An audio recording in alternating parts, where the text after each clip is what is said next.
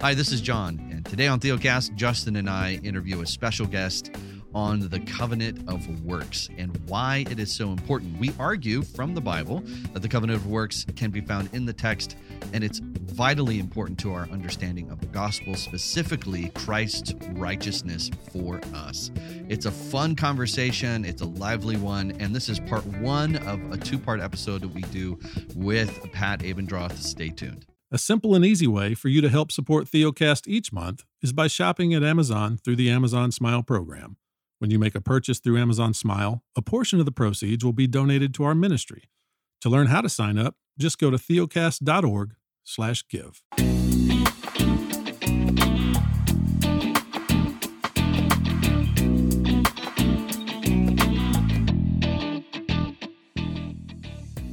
Welcome to Theocast, encouraging weary pilgrims to rest in Christ. Conversations about the Christian life from a reformed and pastoral perspective. If you're curious about what this podcast is about, we're trying to clarify the gospel and reclaim the purpose of the kingdom. And your hosts today are Justin Perdue, pastor of Covenant Baptist Church in Asheville, North Carolina. I'm John Moffitt, pastor of Grace Reformed Church in Spring Hill, Tennessee. And today is a two-parter with a dear friend of ours, and probably most of you are aware of the Pactum. I always laugh how you say that, the Pactum. On the Pactum. The Pactum verse. I'm actually a listener. I promote listening to the Pactum. I'm thankful you guys are both card-carrying members of the Pactum. We are card. I just want to know when I'm going to get my hat. That's good. That's good. I don't always listen to podcasts, but when I do, yeah, there you go. It often is the Pactum. I have a secret Theocast tattoo. Nobody can know about it though. Oh, there you go. Hopefully it's not the old logo. We haven't even said this gentleman's name yet. Yes, with us today is none other than, for those of you that know the Pactum, you did not hear Mike's voice. You heard Pat Abendroth's voice. That's right. And so it's good to have Pat with us. Pat is the pastor of Omaha Bible Church. He's been there since 1998 and has 5 children, has been married, as we just learned right now, 32 years. Is that correct? This is true. It's a great blessing in my life. Yep. Yeah. So, and Pat, I've known of Pat for Mrs. Pat Pactum.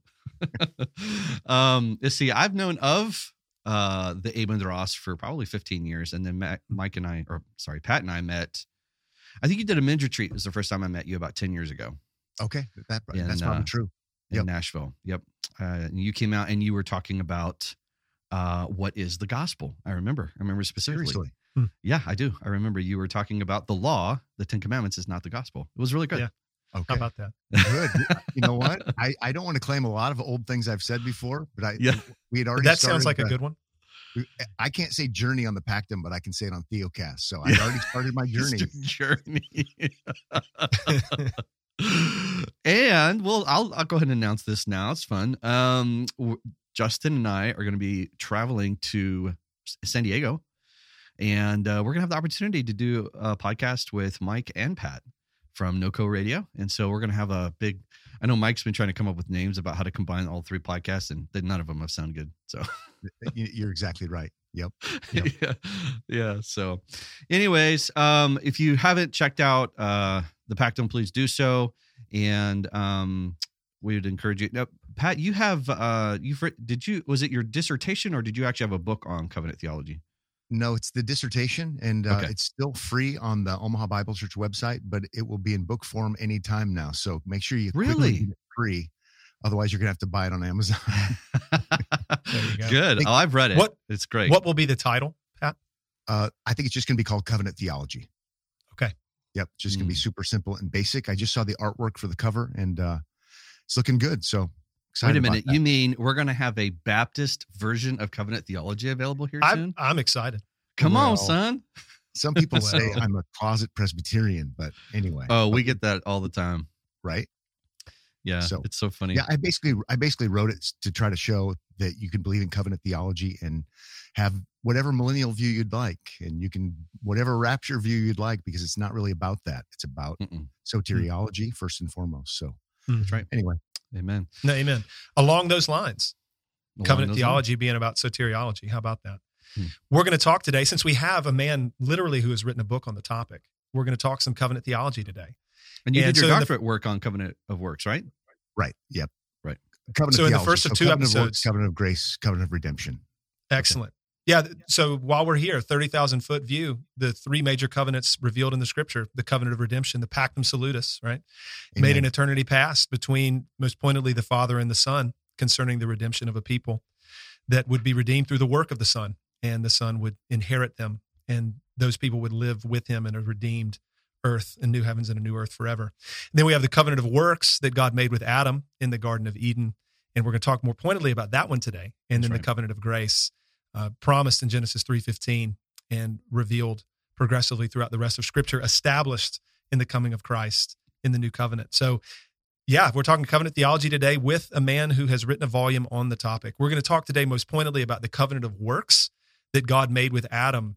And this first of two episodes is going to be effectively answering the question, is the covenant of works in the Bible? Is this a legitimate category? Because this is an objection raised by many people, at least it has been in my experience, when we start to talk in these terms about a covenant of works or a covenant period made with Adam in which he represented the entire human race, in which God gave him not only his moral law, but then positive commands in addition that needed to be obeyed for eternal life, that the possibility of eternal life stood before Adam to be earned for himself and his posterity. And obviously he faced the sanctions of this covenant should he break it. That whole idea of a covenant being made with Adam is objected to by many because the word covenant doesn't occur in the first couple of chapters of the scripture. In Genesis 2 in particular, that language of covenant does not show up. And so people will rightly say, are we inserting categories into the scriptures that aren't there? And are we trying to force the Bible into our nice systematic theological categories? So I think it's a good thing for us to start here.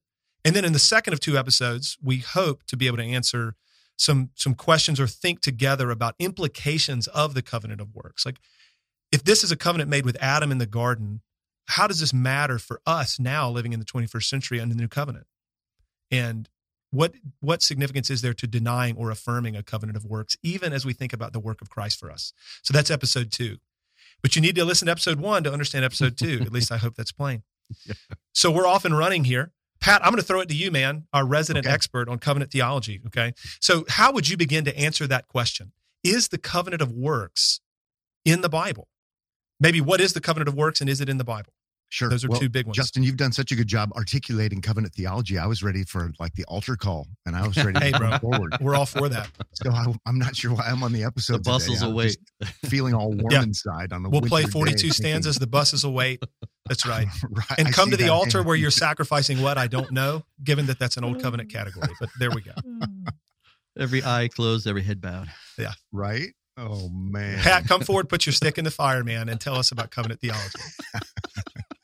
You know, when you were speaking, Justin, I was thinking that's right. The common objection is, oh yes, it's in the white spaces. It's not really there, and it sounds like maybe a slam dunk argument at first, but then you pose questions to people who say such things, and you say, well, is the word sin isn't used in the early chapters of Genesis either. But obviously sin is there. And then all of a sudden you can almost see the wheels turning in their minds because they're like, oh, that's right.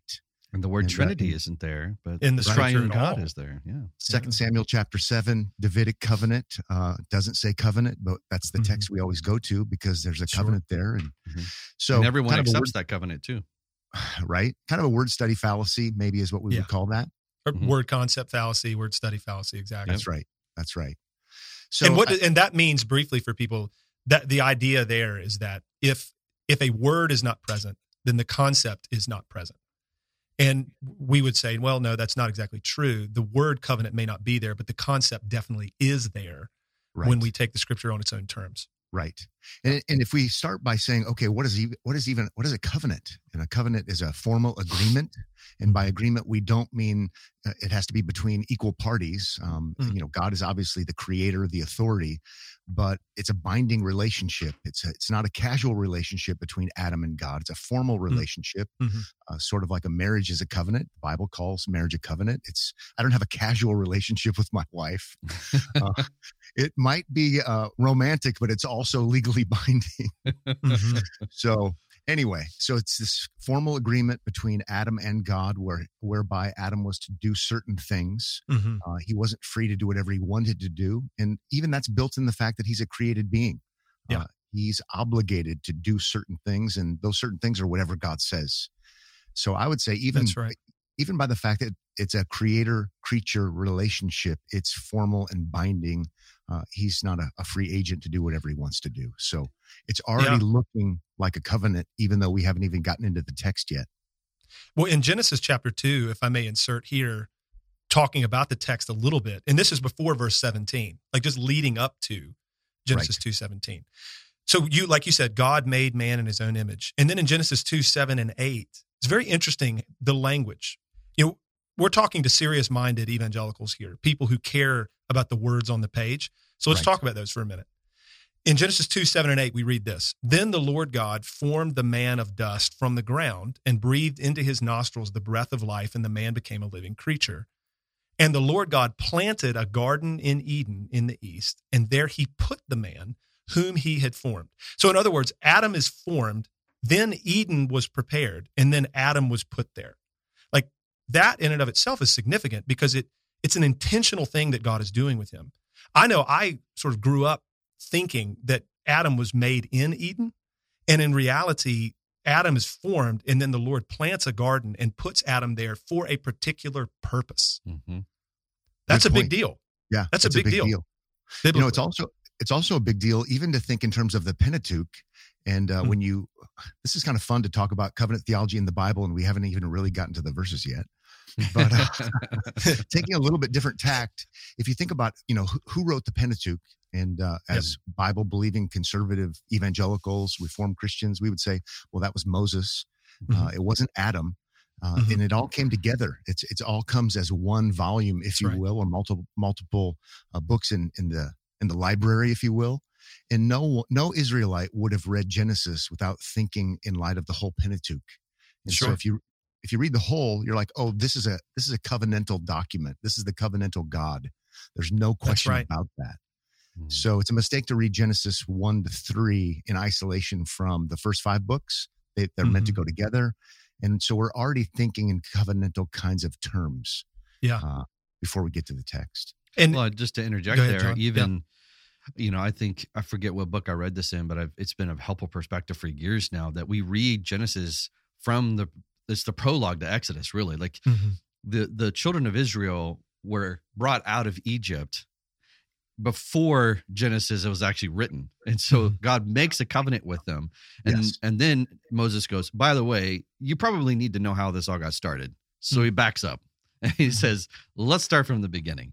And so they are already aware of covenantal language and covenant theology because they had entered into a covenant with God after Egypt.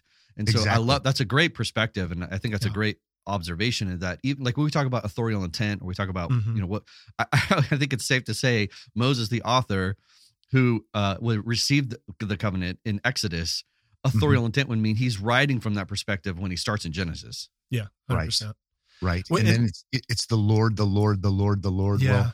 Well, that's covenantal in and of itself. Yeah. And then just one other brief observation leading to Genesis 2:17. Immediately after reading about how God, he makes man, then he plants a garden, he puts Adam in the garden. Immediately we read about these 2 trees that are there. The tree of life was in the midst of the garden, as well as the tree of the knowledge of good and evil. And we're going to talk about that, I'm sure, at some point, how that's not insignificant. Because one of the objections raised against this covenant of works as well, not so much on the sanction penalty side, that in the day you eat of this, you'll surely die, but there is an objection against the idea that eternal life is held out to Adam if he obeys.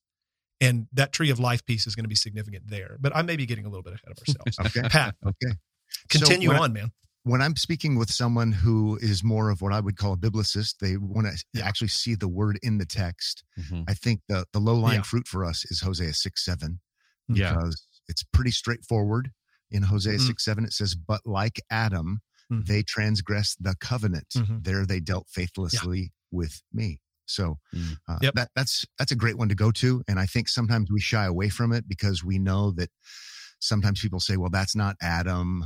It's not the Adam of the garden. It's a place and all this sort of thing. And I think that's kind of a lame move, because that's borrowing Yeah. from the theological liberals, because the people who don't like a historical Adam say that kind of stuff. That's right.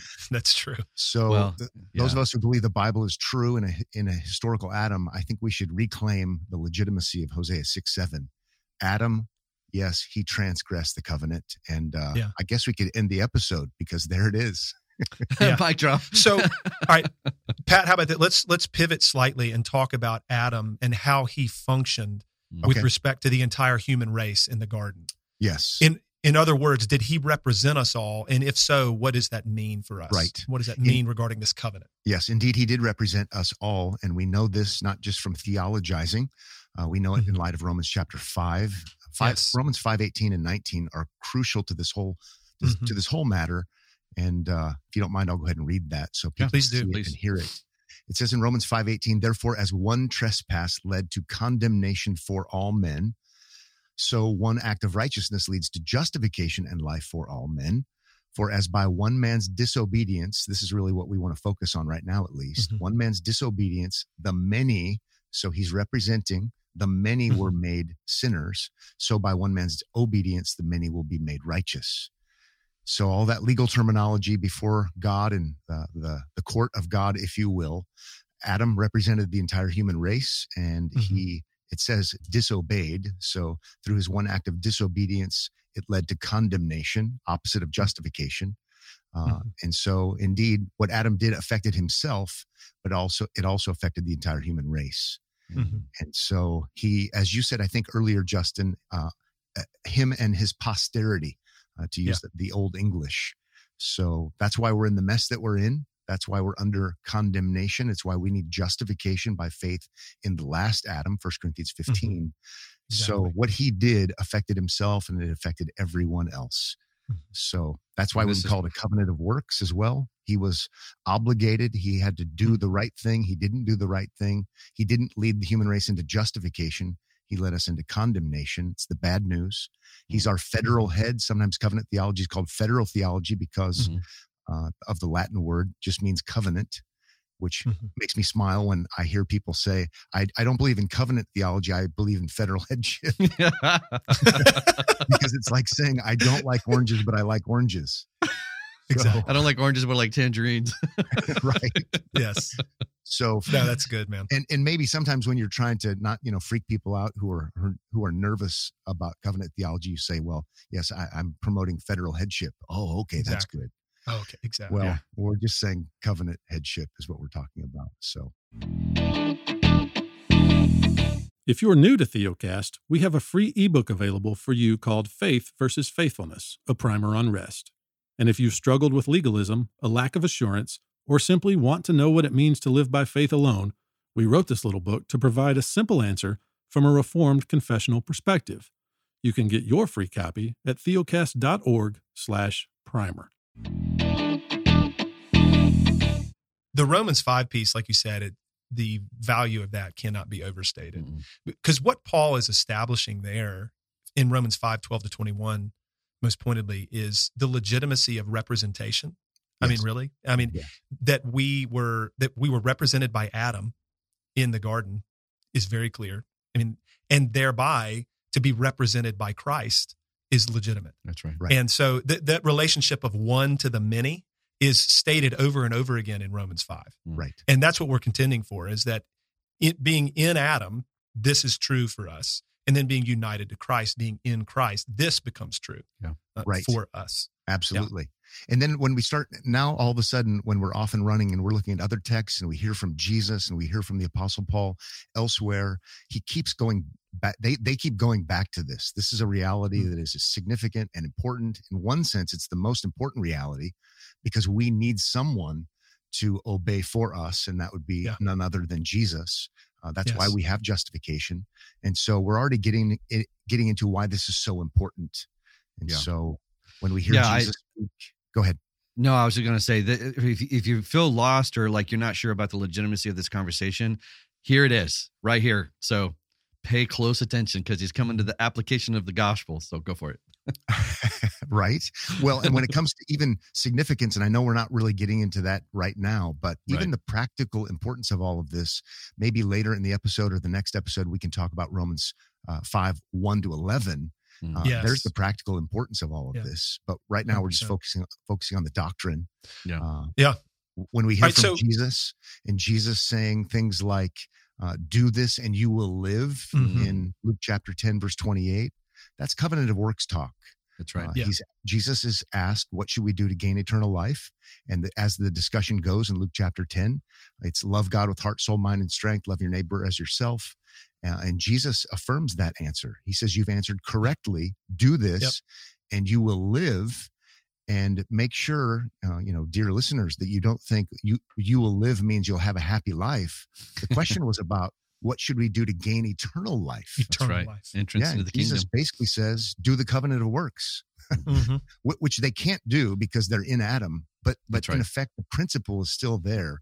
So Jesus also affirmed the covenant of works. He didn't use that language, just as Paul didn't use that exact label, but it's for sure in Luke chapter 10, verse 28, when he says, do this and you will live.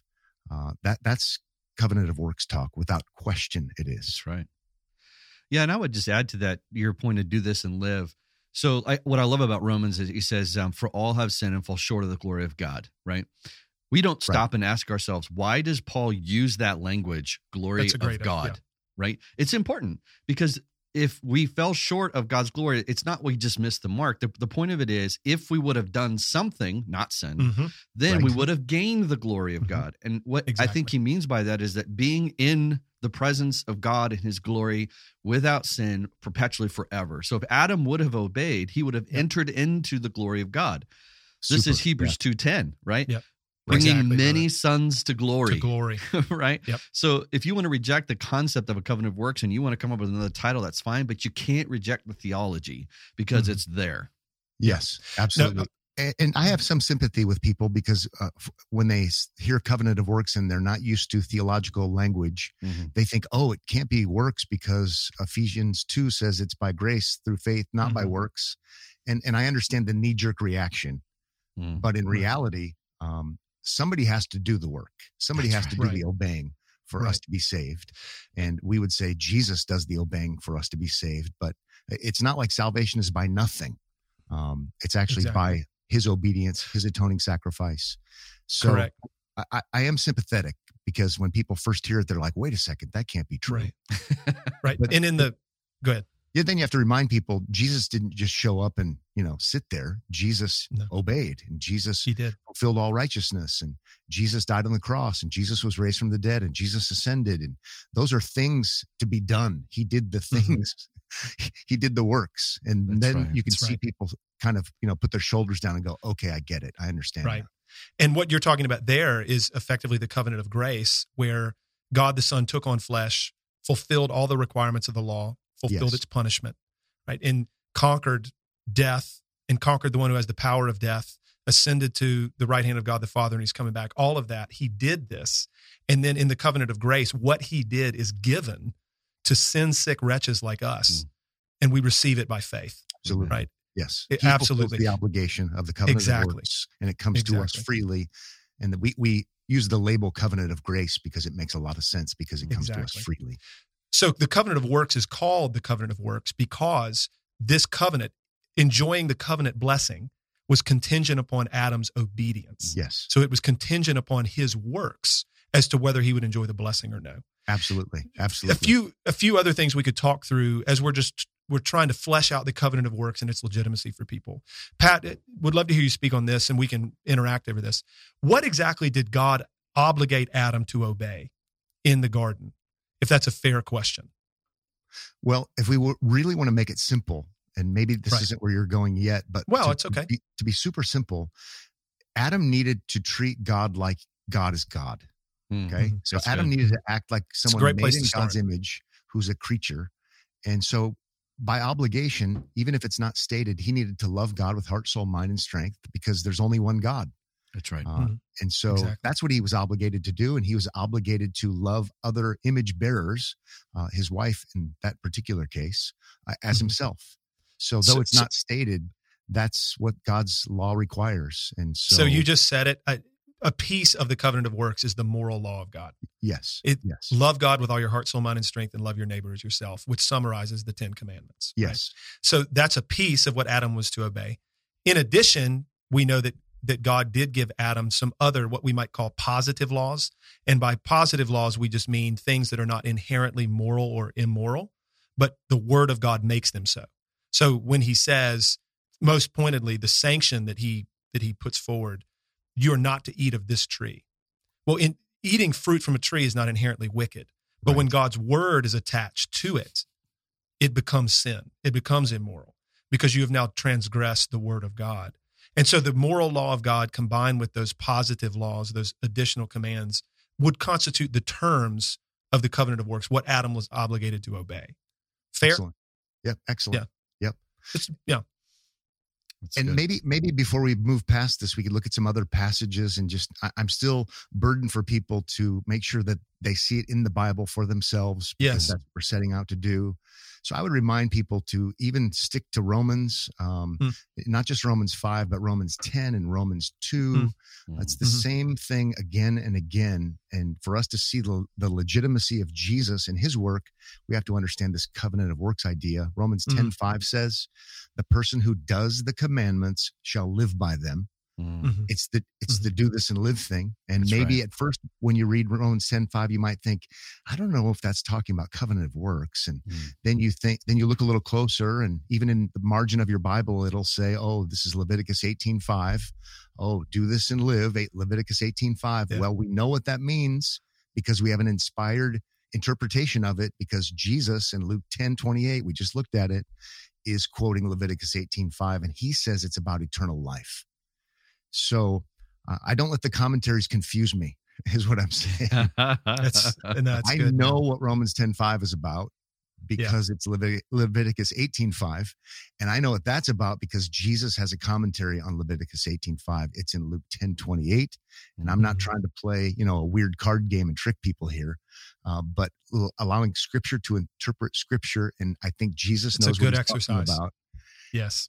We're talking about do this and live, as in you gain eternal life. And when you read Romans 10 in that light, it all makes sense. And you're Yeah. like, Yep. oh, the Jews, they didn't obey. They didn't see God's law for the daunting law that it is. So they made up their own laws that they could keep. And so they never saw their need for Jesus, righteousness provided. Exactly. And so if you do allow God's law to be the daunting law that it is, that says, do this and live, as in perfectly, personally, and perpetually, you're going to say, I can't do it. I'm undone. Woe is me. I'm damned. And that's exactly where we want people to be. So they say, I need righteousness. I don't have it. I look outside of myself. It's provided for me. That's what Romans 10 is about. And it's the aha moment. You're like, this is amazing. Yeah. Well, to my dispensational friends who reject this concept, I said, you do believe in the title that is given to Christ as the second Adam? And they would say, well, yes, because that's biblical. He's described as the second Adam. You then have to ask theologically, why does Paul use that title of Jesus, right?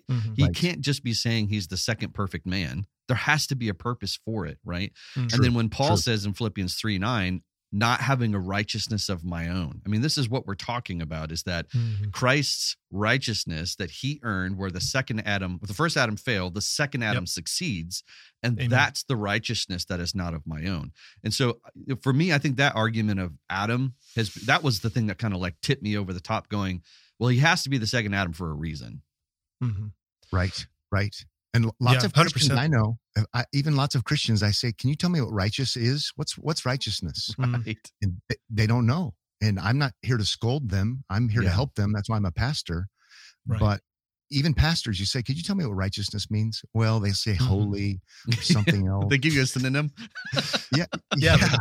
But that's the all very reality is, ambiguous and vague, look it up in a dictionary. I think I've looked it up in at least 10 dictionaries. It means adherence to the law. Yeah. And so, Christ fulfilled the law for us. He adhered to the law, and it's credited to us by faith.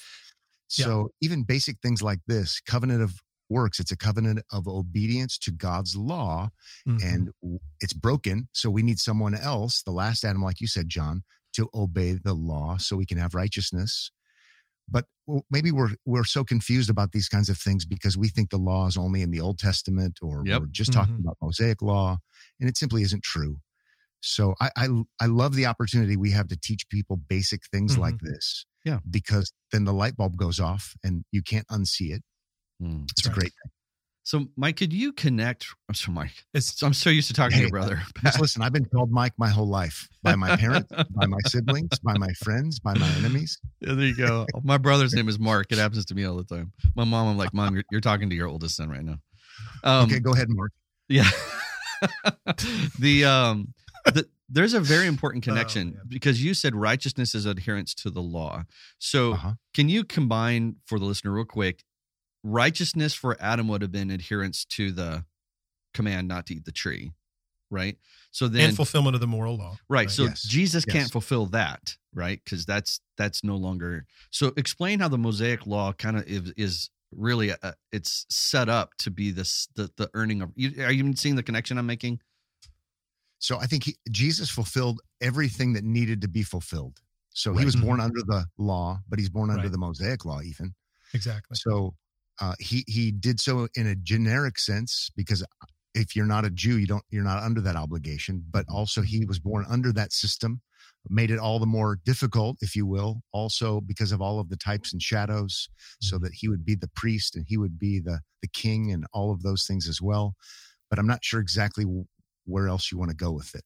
No, and you're answering my question. The point of it is that Adam failed to earn righteousness. And then Mhm. God promises to Eve, one is coming to succeed where you failed. And the question then Yes. becomes, it can't be not eating the tree. What I is see. that Yeah. then?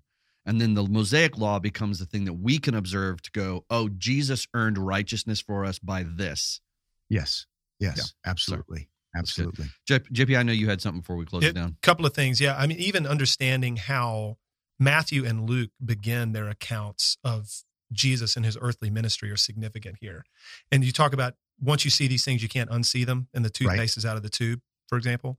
I mean, Matthew 3:15, when Jesus is being baptized by John the Baptist, Yeah. and John is objecting to, like, I don't know if I should be the one baptizing you and stuff. And Jesus says, no, it's appropriate that we would do this. For what reason? So that all righteousness might be fulfilled. That's significant. Then in Matthew 4 and Luke 4, we have the temptation of Christ in the wilderness, and Satan is the tempter. And I can't tell you how many times I heard that passage taught. And the way it was taught was, we, like Jesus, can defeat the evil one using the word of God. And we, I think all three would say, okay, secondary application, fine. But the point of that text is that the new and better Adam is here. That's right. And that where the old one failed, he was tempted in a paradise with everything going for him and failed. The second Adam shows up and he's tempted in a wilderness with everything stacked against him, and he succeeds. And it helps us to understand why that's even in the Bible in the first place. It And this phenomenal. is before he even begins his earthly ministry. Amen, Yeah. dude. It's wonderful. Get you geeked up, you know? Yep. And Absolutely. It's a All sermon right, so spoiler, though, when you tell them it's not all about you and overcoming temptation. Not going so to write a true. book on that one. maybe in the members only portions, we could talk a little bit about some of that stuff. Yeah. Last thing really quickly, Yeah. guys, if we can, I just want to touch on this because I would feel irresponsible if we don't. Sure. So the promise of eternal life that's held out to Adam, should he obey? We've already talked about Romans 5, which I think is pivotal because we see the implication there is that had Adam succeeded, he could have earned this justification for us. Yes. Just because, like, he failed, we were condemned. So now we needed Christ to obey so that we might be justified. I think that Right. parallel is significant. But really briefly on the tree of life, at least from my perspective, and I'd love to hear what you guys think about this. So the tree of life is there in the garden, and we're told about it immediately upon Adam being placed in the garden. And the tree of life shows up in another book of the Bible, and it shows up in Revelation chapter 2 and Revelation 22. And in Revelation 2:7, this is Jesus' words to the churches. He says, "He who has an ear, let him hear what the Spirit says to the churches, to the one who conquers." And by that, I think we would understand to the one who perseveres and trusts in Christ, right? To the one who conquers, I will grant to eat of the tree of life. So that's significant, which is in the paradise of God, he says. And then in Revelation 22, we get the language of the throne of God and how there's this river that flows from the throne and through the middle of the street of the city. And it says also on either side of the river, the tree of life with its 12 kinds of fruit, yielding its fruit each month. The leaves of the tree were for the healing of the nations. And then he talks of how there will no longer be pain or suffering or any of these things anymore, and how there's no night and there's no need of light or lamp or sun, because the Lord God will be their light and they'll reign forever and ever. So it's significant that where this tree of life is in the garden with Adam, it shows up again at the end of the story, and it's there where eternal life and blessedness away from the presence of sin and evil forever is the reality. And so for me, at least, as we think about that tree, I would see that as a covenant symbol that's held out to Adam, where should you obey, this is what awaits you. Paradise gained. Paradise gained, exactly. And so the tree of the knowledge of good and evil is present, yes, and it represents the sanction and the potential penalty of breaking this covenant, whereas the tree of life represents what could be earned. And I think even at the end of Genesis 3, where 22 to 24, right, where Adam and Eve are expelled. I mean, it's very strong language. They're thrown out of the garden. The language is very explicit about how angels, with flaming swords are put there to guard the way to the tree of life. It's very obvious that Adam no longer has access to this tree because he's broken the covenant. And now access to the tree of life is going to have to come another way. It's going to have to come by grace through the work of another, through the work of Christ. Yep. Anyway, I don't know if you guys track with me there. Do you think, hey, brother, you might want to pump the brakes? Thoughts? I'm in agreement, but I'll let Pat disagree with you. I'm a guest on the show, so I like Theocast. I'm in. Oh my goodness. We need another altar call. It was a good. There that was. Well, we have a lot more to say as it relates to covenant theology and the covenant of works. We're going to carry that over into our next episode next week. For us, it'll be in just a few minutes. But we do a second podcast. It's a lot of fun. It's for those who are supporting Theocast, monthly donation. And it allows us to produce more content like this, books and all kinds of stuff. And if you'd like to participate in supporting our ministry, you can go to theocast.org. We do a second podcast every week called Semper Reformanda, which means always reforming. And we're going to have some fun time over there with Pat here in just a minute. We're going to ask him some questions about some of his favorite books and movies and music and all that good stuff. He may choose to not answer some of them, and that's fine. So, but Pat, it's been good to have you with us. Thank you for joining us this week. It's been a joy. Thank you so much. I appreciate it. I'm thankful for Theocast. Yeah. If you have not checked out The Pactum, I'd encourage you to do so. You can also listen to all of Mike's sermons. And if he calls you Mike one more time, Pat, I don't know what the deal is. Good grief. Wow. Anyways, Pat Mike. We'll see you guys next week. You can listen to Mike's sermons too. They're great. They're all great. No Compromised Radio. Go listen to all of it. We'll see you next week.